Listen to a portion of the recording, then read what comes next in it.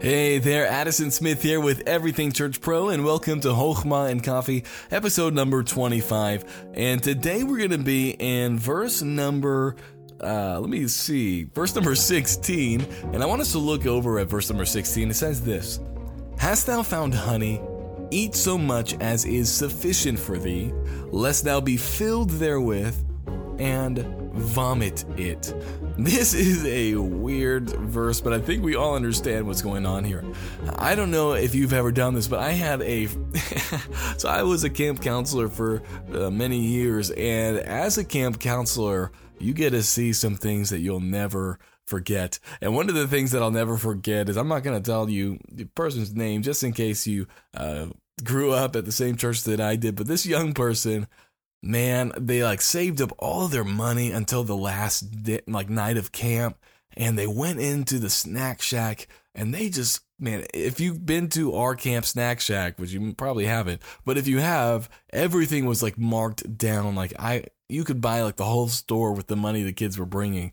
And he went to town and he just bought as much candy as he possibly could. And I remember that night he ate so much candy, but then after he ate all that candy, I think you know where this is going, he didn't feel so good. And so he went out into the porch and he barfed all over everybody's shoes, which was terrible. And I had to go clean that up as the camp counselor. Yippee, But you think at the beginning of it, at least he thought at the beginning of it, this is gonna be great.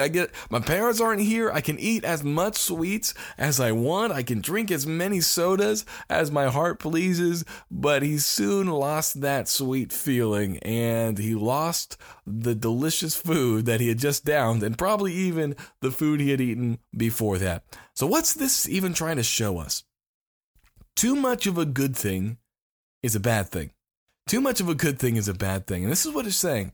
When something good happens, only take so much as is necessary, lest you overdo it and actually lose the very thing that you thought you had, right? That's what happens when you vomit something up. You lose it, and you probably even lose more than you gained. And it says, make sure when something good comes, when something sweet comes, only take as much as is necessary.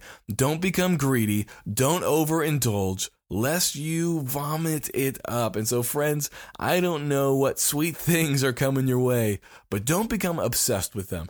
Don't let them control your life, and don't become so selfish and self-indulgent that you overindulge in these things to your own detriment, okay? So today's Hochma principle is this: moderation is key. Moderation is key, because too much of a good thing can be a bad thing.